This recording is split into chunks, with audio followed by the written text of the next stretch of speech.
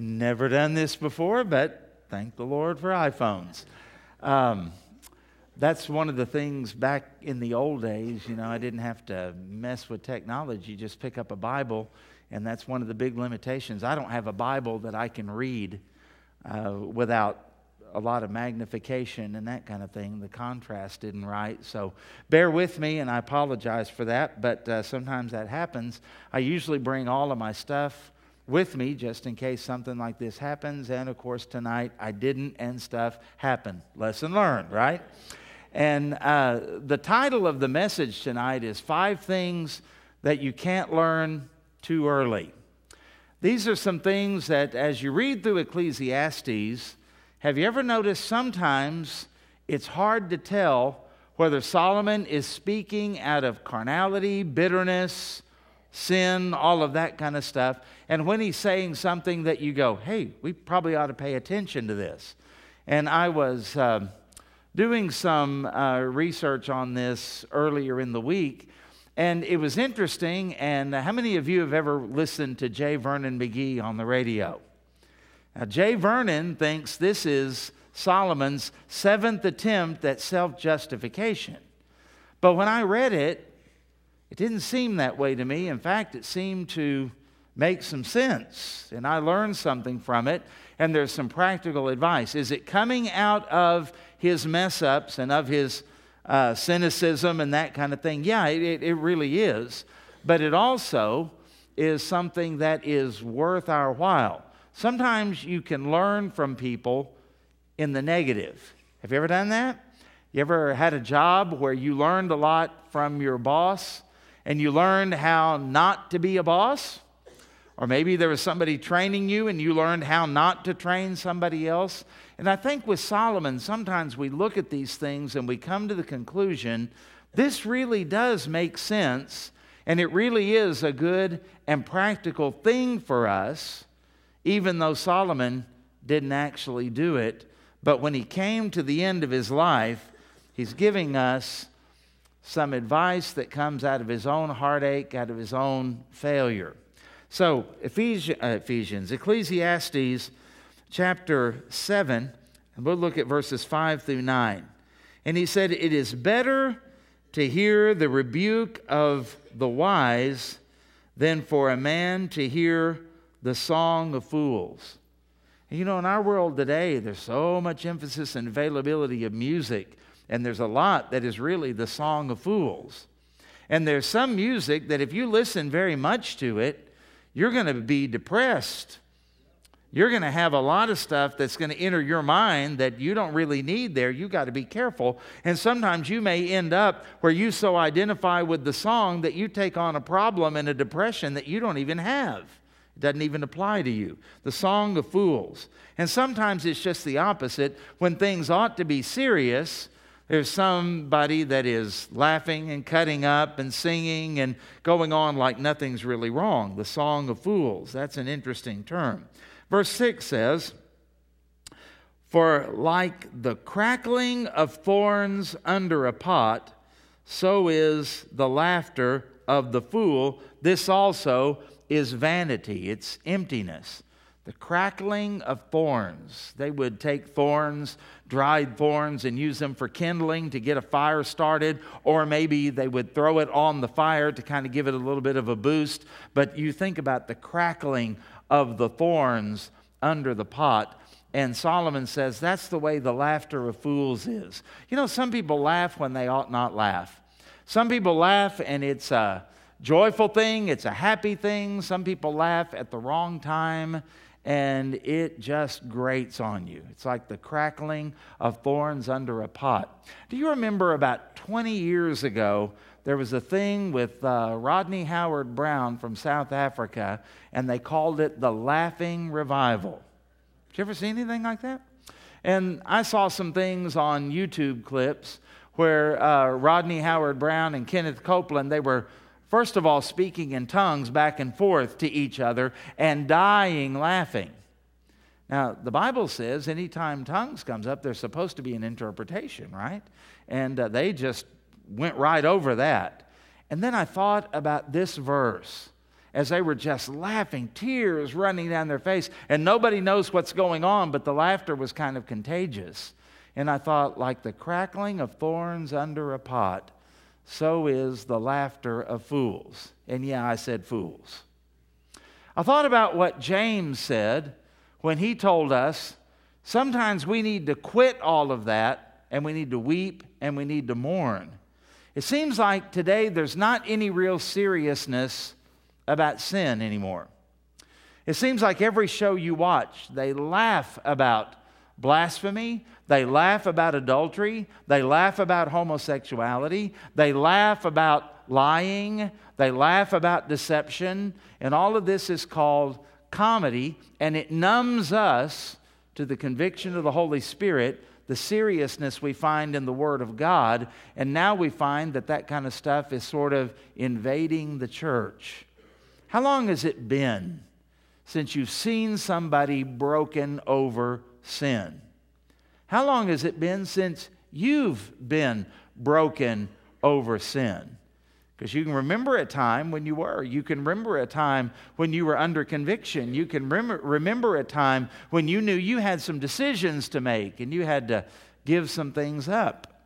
Do you remember days when instead of people just laughing and looking for a good time and a good feeling, they would come to the altar and they would weep and people would gather around them, and when they walked away, you might see a package of cigarettes laying up there. What was that symbolizing? A person saying, I'm surrendering to the lordship of Christ instead of the lordship of Winston or Salem or whatever, right? Used to be a time when you would see people that would come up and they would be weeping at the altar, and they would be weeping over some sin that they had committed. They were weeping over something that was bothering them. Or they might be in the altar weeping about someone else they were concerned about. But we're more interested in feeling good, getting a good quote, getting likes on Facebook and Twitter, instead of dealing actually with the sin that comes into our life. And this tells you how that sounds to God. Like the crackling of thorns under a pot is the laughter of the fool. This is vanity. It's emptiness. It doesn't get you where you want to go. Look at verse 7. Surely oppression destroys a wise man's reason, and a bribe debases the heart. We'll talk more about that in a moment. And the end of a thing is better than its beginning. The patient in spirit is better than the proud in spirit. Do not hasten in your spirit to be angry, for anger rests in the bosom of fools. Now, when I look at that, I find some things that are very helpful and some things that are very, very practical in our lives. And what I found when you look at the first couple of verses here is that the test of love and maturity is honesty. You've heard people say, you want the truth? You can't handle the truth. Did you know that's most of the people you know? It might even be you. Because if anybody told you the answer to the question that you asked honestly, you might get offended. You might ruin the friendship. You might find anger rising up in you, which he tells us is something that resides in the heart of a fool. And somebody really could help you, but they're afraid to be honest. Now, I'm not saying be rude. I'm not saying be mean. I'm not saying to do anything like that at all. And you do have to use a fair amount of wisdom on all of this. But I think that you can tell how mature you are as a Christian by this one thing. How well can you handle the honesty of a rebuke? Not everything is sunshine and roses. Not everything is as good as it ought to be. Not everything is top shelf. Sometimes things are bad. Sometimes they're not thought out. Sometimes they are maybe a little foolish. And somebody asks you a question, maybe your wife, maybe your husband, maybe your children, maybe your parents, maybe it's a pastor, maybe it is someone in the church in a Sunday school class, and they ask you a question that if they told you the truth, you wouldn't be able to get over it. You know what that says? You're not as mature as you think you are. Here's the flip side of that. If someone asks you a question, and instead of answering them honestly, lovingly, you cover it up because you don't want to hurt their feelings, the truth of the matter is you don't really love that person, not with a mature love. And this destroys marriages because there are things that can fester in a marriage year after year and sometimes decade after decade. And then it comes up, and it comes up maybe when there's a divorce threat, maybe when there's counseling that's taking place, maybe in a counselor's office or in a pastor's office, because I've seen this. And something comes up, and then the other person, highly offended, says, "Why are you just now bringing that up? Why didn't you tell me about this years ago?" Well, it doesn't take long to figure that out. You tell the truth, sometimes even in a covenant marriage, and it's not worth the price. The other person can't handle it because they're not mature enough to know that just because you tell somebody the truth, even if it hurts, you can do that and actually love that person. You can do that and be helpful to that person, but really only if that person is able to receive that. And there are some times when a friendship or a marriage relationship really needs the blunt and brutal and open honesty to know really how you feel or how the other person feels about a certain issue so that you can actually be in unity. But it seems as though today, if anything doesn't go our way, you're criticizing me, you're condemning me, you're judging me, you're rejecting me, and it may not be anything like that at all. It may actually be someone that wants to help you. And if you think about a physician, when you go into their office and they have the audacity to tell you you have cancer, do you storm out and say, "I'll never go back to that doctor again"? Or do you actually say, "Thank you, I hate to hear this, I'm kind of in shock, but I need to know this. What do we do now?" And you let that person who hurt you let them hurt you further, don't you? It's amazing. And yet when it comes to brothers and sisters in Christ, when it comes to maybe even a pastor who needs to tell you something, instead of receiving it in love, there's some people that just leave. There are some people that just quit. There are some people that get angry about things. They get defensive about things. And instead of getting the help that they need, what happens? They would rather hear the song of a fool.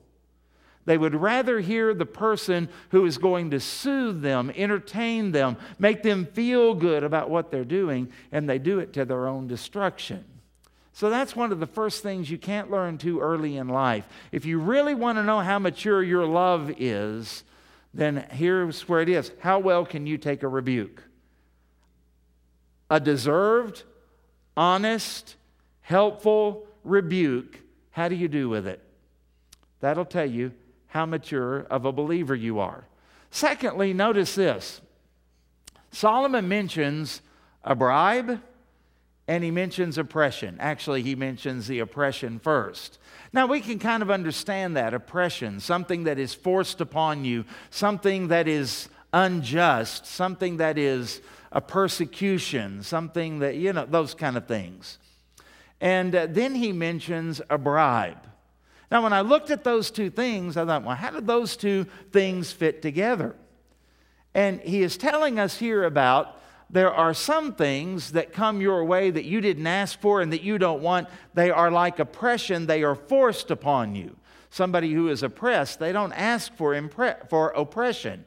Someone that is oppressed, they were maybe born into it because of the color of their skin or because of their economic situation or because of the nation that they were born into. You know, it would have been just as easy for you to be born in Cuba under communism as it would be for you to be born in the United States of America under freedom. And we think about even in our own country, the land of the free and the home of the brave, there have been oppressed people over the years of our country. That's an ideal that we haven't been able to live up to perfectly and probably never will, because we are a nation of imperfect people. But it is a high ideal and a goal, liberty and justice for all. God-given rights to pursue life and liberty and the pursuit of happiness, those kind of things. Doesn't happen all the time. Sometimes people are oppressed on the job. Sometimes we find it even in the home, where there's an authoritarian person. Can be a husband, can be a wife, but they always have to have their way, and they're always putting down and controlling the other person. And so that honesty just can't really come out, like we said in point 1. So you just kind of go along to get along, and resentment and all of that is in there. And then you find that you feel oppressed, you feel controlled, you feel manipulated. That's something that is forced on you. Now, what's the difference between that and a bribe? Well, when somebody bribes a person, that's when you're a willing participant.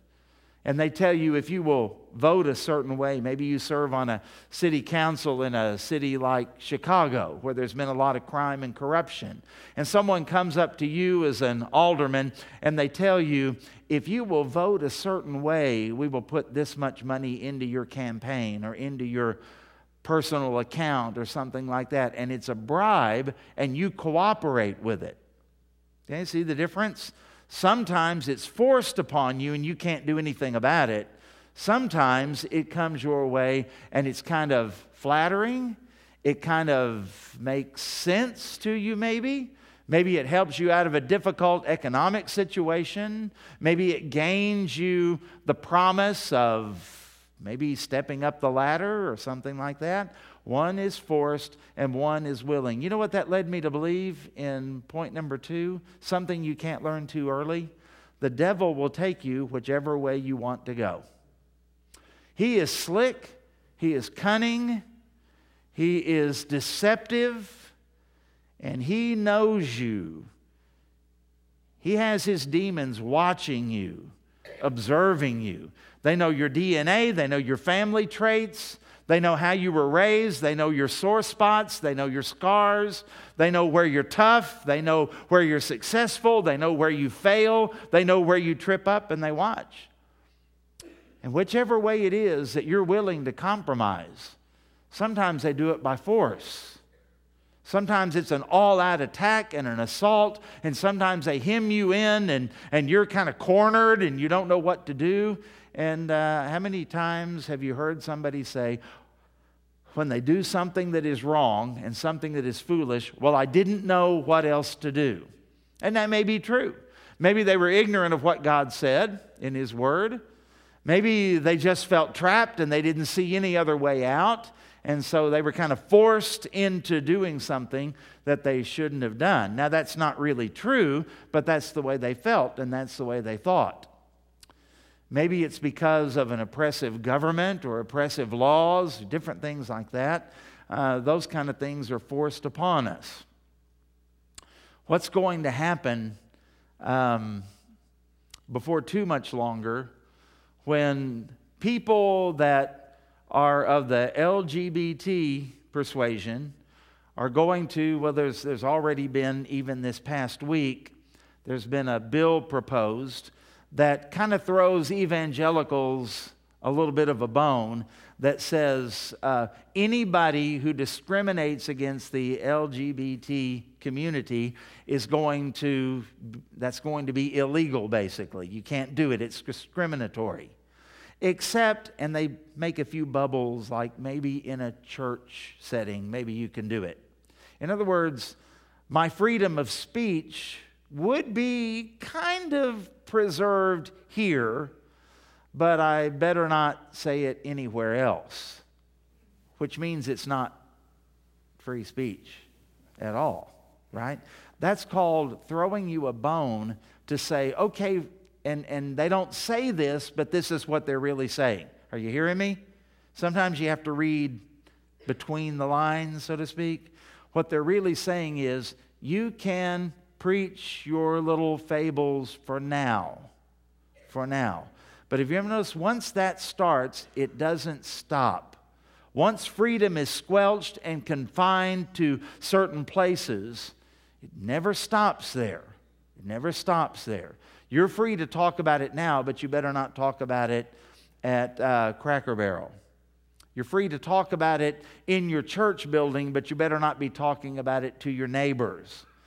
You're free to talk about it in your Sunday school class, but you're not free to teach your children those moral truths. So that's where this is heading if something doesn't stop it. It's going to head to where it says you don't have the right even to teach your own children your morals and values. And from there, it starts going to things like this. Ready for it? Well, if you believe the Bible is truth and the Word of God, you're mentally unstable. Only crazy people believe that. And crazy people are not qualified to be parents, so we'll take your children and we'll educate them the way we want them to. You have to keep your mouth shut. Those kind of things. It's happened in other countries. It's moving that direction here. You start thinking about whenever they kind of throw us a bone, what they're really saying is your right to free speech is pretty limited. And anytime they start to limit that, they're playing God. Okay? And when they start playing God, they don't stop until they get what they want. And that's the direction that we're moving. When you think about that, and you think about who you're going to vote for in upcoming elections, you better not think about just party. You better not just think about your traditional voting patterns. You better not think about those kind of things. You might ought to think about what kind of people do they surround themselves with? Good people or bad people? Now, in an imperfect world, you're never going to get a perfect candidate, are you? You might ought to look at their advisors. Who do they hang around with? Because while a person that is like a president or a senator or something like that, or a governor, they may be the head. But boy, that neck is really important to the head, isn't it? In fact, my neck controls what my head does. That's why I've jokingly said, I am the head of my household. Yeah, but I've got a wife who is the neck. You know what I'm saying? Well, that's a joke. But when you talk about a politician, sometimes it's the advisors that they have around them that are more powerful than the politician, because they influence them. And so when you see someone, and I'm a conservative, okay? Full disclosure, I'm a political conservative.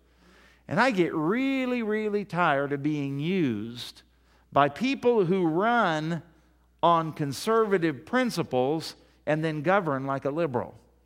Don't you get tired of that? I mean, come on, just be who you say you are, but they know they won't get elected. They won't get the vote of people like me and maybe people like you unless they say certain things and play a certain game. And so then what happens, they begin to govern in a different way. Have you ever noticed, for those of us who kind of lean toward I don't lean to the right, I'm on the right, just short of Attila the Hun, I think.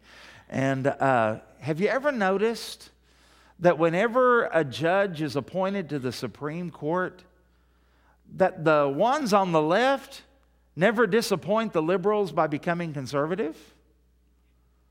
But the ones that are supposed to be conservatives, how many times have we been disappointed when they headed to the left? That's the culture that we live in. And we are not dominant any longer. Do you remember a day in Oklahoma when they said, well, we could never pass liquor by the drink because there are too many Baptists?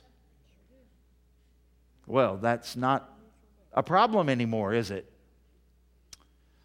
Remember when We voted down in 1997 or 8, we voted down casino gambling in Oklahoma.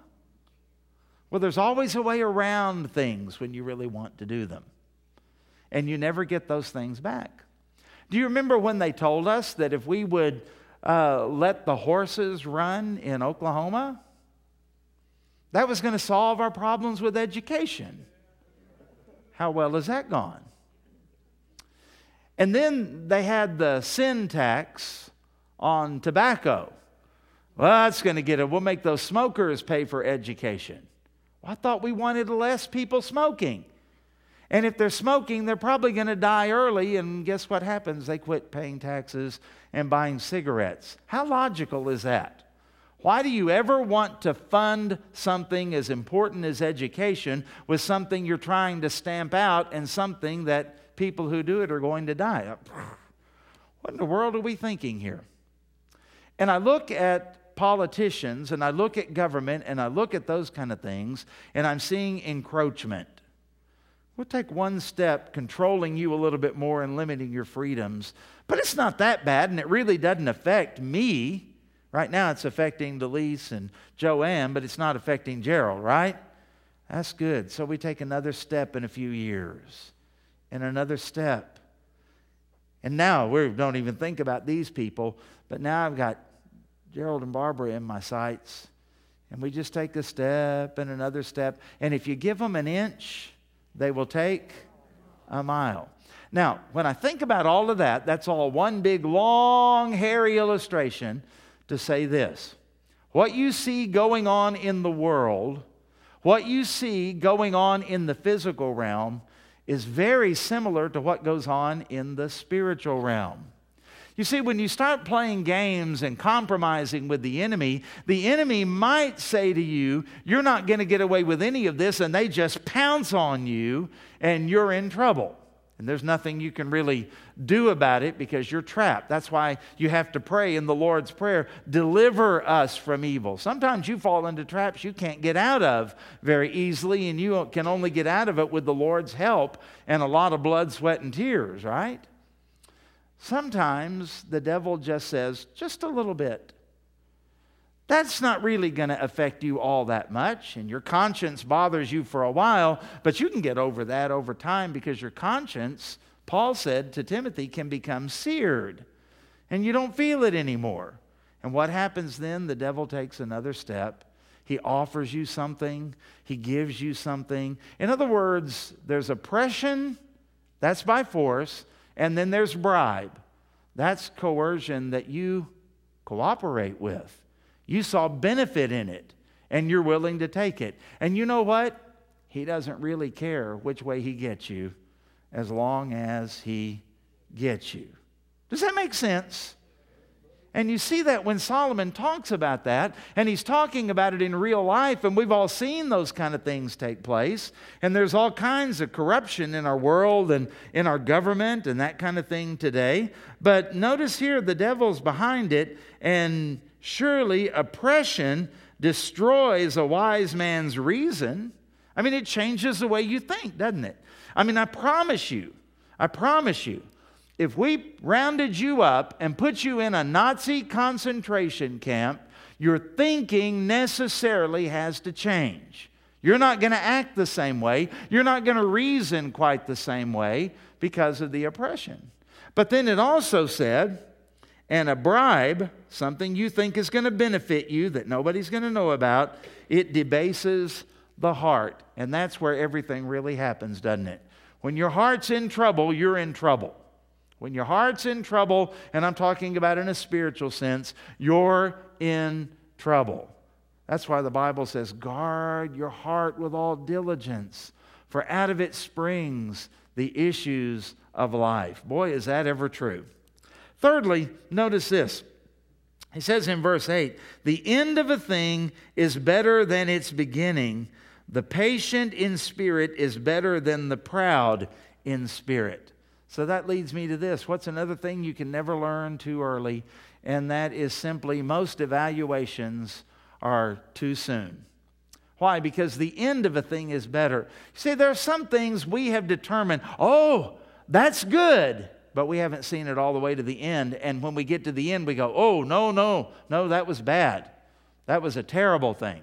Sometimes we evaluate somebody's life. Oh, they are a good man. They are a good woman. They are just good people.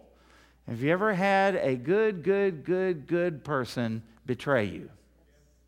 You ever had a good person just flat out lie to you, deceive you, twist you on something, cheat you on something? Yeah, those kind of things happen. And they happen because we are so short-sighted. We evaluate things. Sometimes it's a ministry. Sometimes it is a person. Sometimes it's a marriage. Sometimes it's parenting. Sometimes it's a business. Anything like that. Oh, boy, you can count on them. Boy, you can trust them. They are good people. And then 20 years later, you're going, wow, why did I ever get involved with those people? Why did I ever do that? Sometimes it's the opposite. Sometimes we evaluate something as being bad.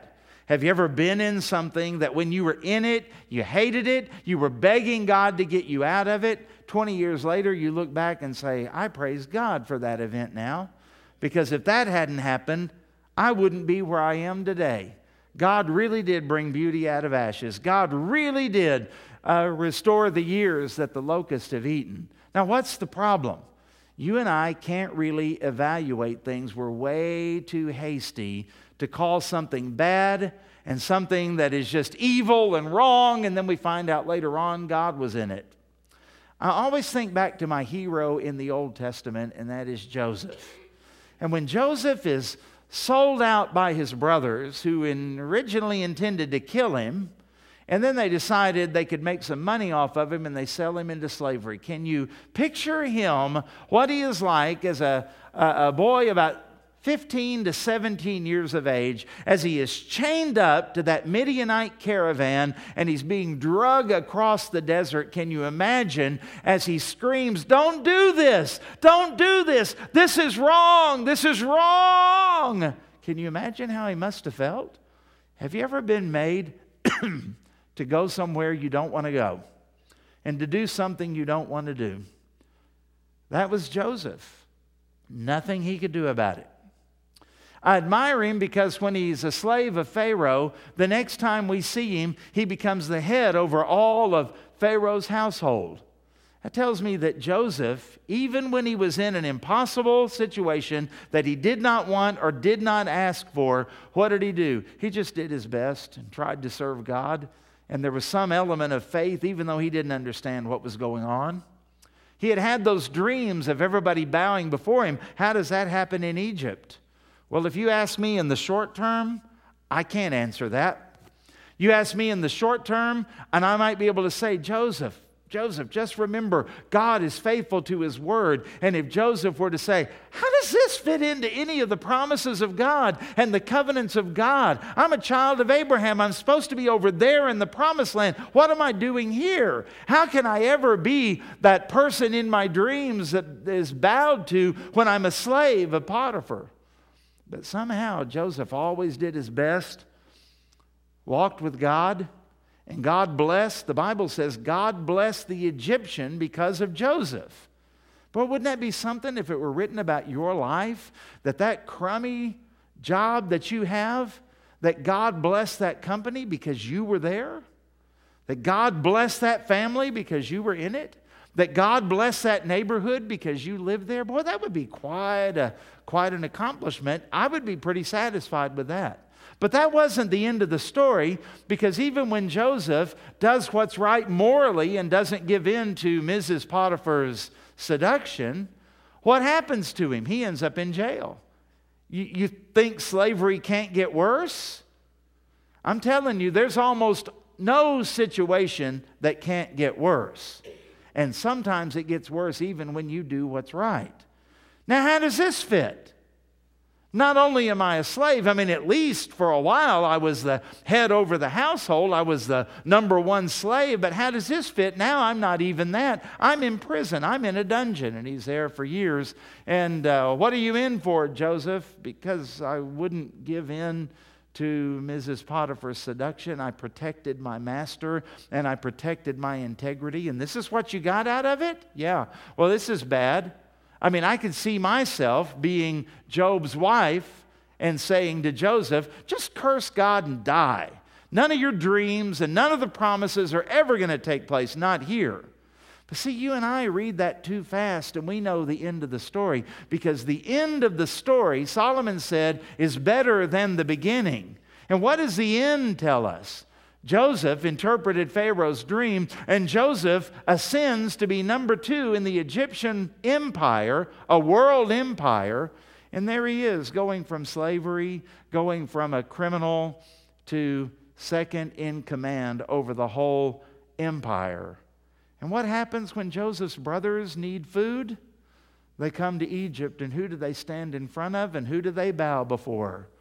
Joseph. And don't you know, in his heart, the Holy Spirit was saying to Joseph, I told you, I promised you, I told you. And Joseph did more than just feed his brothers. One of his brothers was Judah. What tribe was the Lord Jesus Christ from? The tribe of Judah. Joseph, by giving grain to Judah, was preserving the bloodline of our Savior. We look back at that and we say, praise God for Joseph. Joseph might want to tell us when we get to heaven, not so fast, buddy. That was a lot harder than you think it was. Why? Because Solomon is right. The end of a thing is better than the beginning.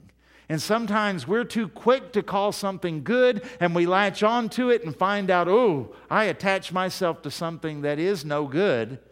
And other times we turn things around and we say, there's no possible way this can be any good. And the Lord says, you haven't seen the end yet. Wait till I finish, and then you'll see everything come to pass. Hold on, child of God. You haven't reached the end yet. And when you reach the end, it'll all make sense and you'll see the work of your God. Somebody say amen to that. Hold on. Press on. Press on. And then the fourth thing that I noticed as I looked at these few verses here is that to be quick-tempered is really just to be a quicker fool, isn't it? And sometimes we hear people say, well, I'm not going to put up with all of this. Well, I'm just not one to sit back and just take things the way that they come. It may be that all you are is more of a fool than you'd ever like to admit. Because fools have something residing in their heart. And what is it? It's anger. And that anger is going to come out. Sometimes that anger comes out toward God. You ever known anybody that has just quit on God? You ever known anybody that just, what happened to you? They didn't like the situation in life they were in. They didn't like what was happening on their job. They didn't like what was happening in their health. They didn't like what was happening in the church. They didn't like what was happening in their family. And now they don't do anything. They don't serve God at all. Why? Anger. Anger. And you know what? Does that make their life any better? No, it's sowing seeds that, boy, they're going to pray for crop failure one of these days. But they are going to reap what they sow. And what happened? Anger caused them to do something that they couldn't get out of. Have you ever known anyone that spoke out rashly in anger, quick-tempered person, and they burst out and they hurt somebody deeply, and then they find out the rest of the story later on? And they go back and they try to apologize, and they should. And they should be forgiven. But even though you forgive somebody, it's really hard to forget it, isn't it? Yeah, it's hard to forget it. Hard to overcome that sometimes. How many things would work out much better if you could get the angry person out of the middle of it? How many disputes could actually be solved if there wasn't anger involved? Now, is there a time for anger? Yeah, there is. There is. But it's very rare. And most of the time, our anger is not really righteous indignation, even though we would like to call it that. And so anger resides in the bosom of a fool. If you're a quick-tempered person, you ought not be proud of that. In fact, you need to die to that, because to be quick-tempered means that you just have a quicker opportunity to make yourself a fool. So let's just wrap this up. Number one, O Lord, make us open and welcoming of helpful corrections. We shouldn't run from those. We ought to embrace those. That's somebody that loves you if they'll be honest with you. And make us, Lord, so wise that we see the enemy's work, especially when it doesn't look like the enemy. You know, Satan appears as an angel of light. They don't always come up and say, this is going to be destructive, this is going to be helpful. The person that takes the bribe thinks it's to their advantage. And Lord, make us to be patient and humble so that we don't judge others too soon, whether it's good or bad. And sometimes we do a little bit of both. We're just not good at it because we don't see the end from the beginning like God does. And lastly, make us see that a quick temper is a gateway to a foolish life and to great regret. I had a friend that I worked with in a church in Georgia, and I found out that he's made a wreck out of his life, and he committed suicide last night. 3 years younger than me. And you know what happened? He was the kind of guy that last verse really describes. He had a quick temper and a lot of anger. And all of these things that we've talked about tonight would have described his life. Just mess up after mess up after mess up after mess up. And he was one of the most talented, one of the most fun people to be around. He was one of those kind of people that people flocked to. They would listen to him when he would speak.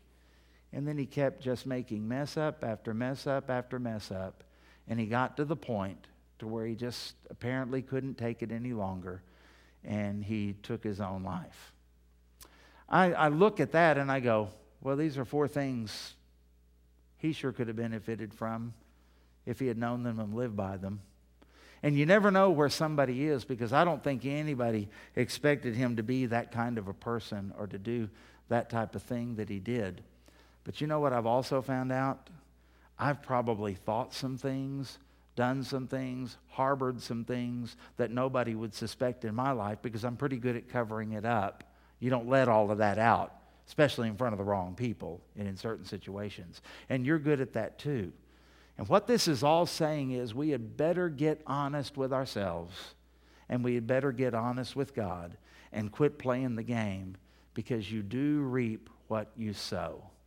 And I would rather reap some good things than to reap a life full of regret, to where the pain of all of it is more than I could bear, and I just don't want to live anymore. That's a sad, sad place to be. And sadly, that's where a lot of people are going to end up. Maybe even you. I don't want you to end up there. There's a better way. There's a better way. Learn these things. You say, well, you know, you can't learn them too early. Well, it's too late for me. Well, here's the good news. It's never too late.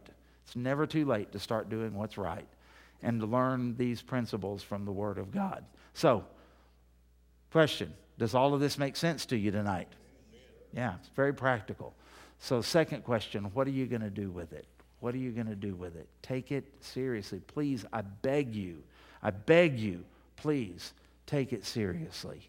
That's why God recorded Solomon's mess-ups in His Word, for us to learn and take a warning from these things, because they're too easy to fall into. Okay, let's pray. Father, as we are dismissed tonight, we are dismissed with a sense of seriousness, with a sense that we probably need to take these kind of things to heart more than we do. We don't know how much time we have left. We don't know how many opportunities we have left. And we want to finish well, and we want to finish joyfully. We don't want to finish bitter and negative and critical and filled with regrets. We'd like to finish well. And Solomon gives us some clues here that teach us some very practical things. So, Father, teach us to number our days and teach us not to waste our time on frivolity when there are things we could be doing now, things that we could be doing today to help us be productive as we finish out our time here on earth. We pray for wisdom, and we ask for it because you promised to give it. In Jesus' name, amen and amen. Let's stand together and we'll sing a little bit before we go. But thank you for listening, and may the Lord bless you and drive these things deep, deep, deep into your soul. When we walk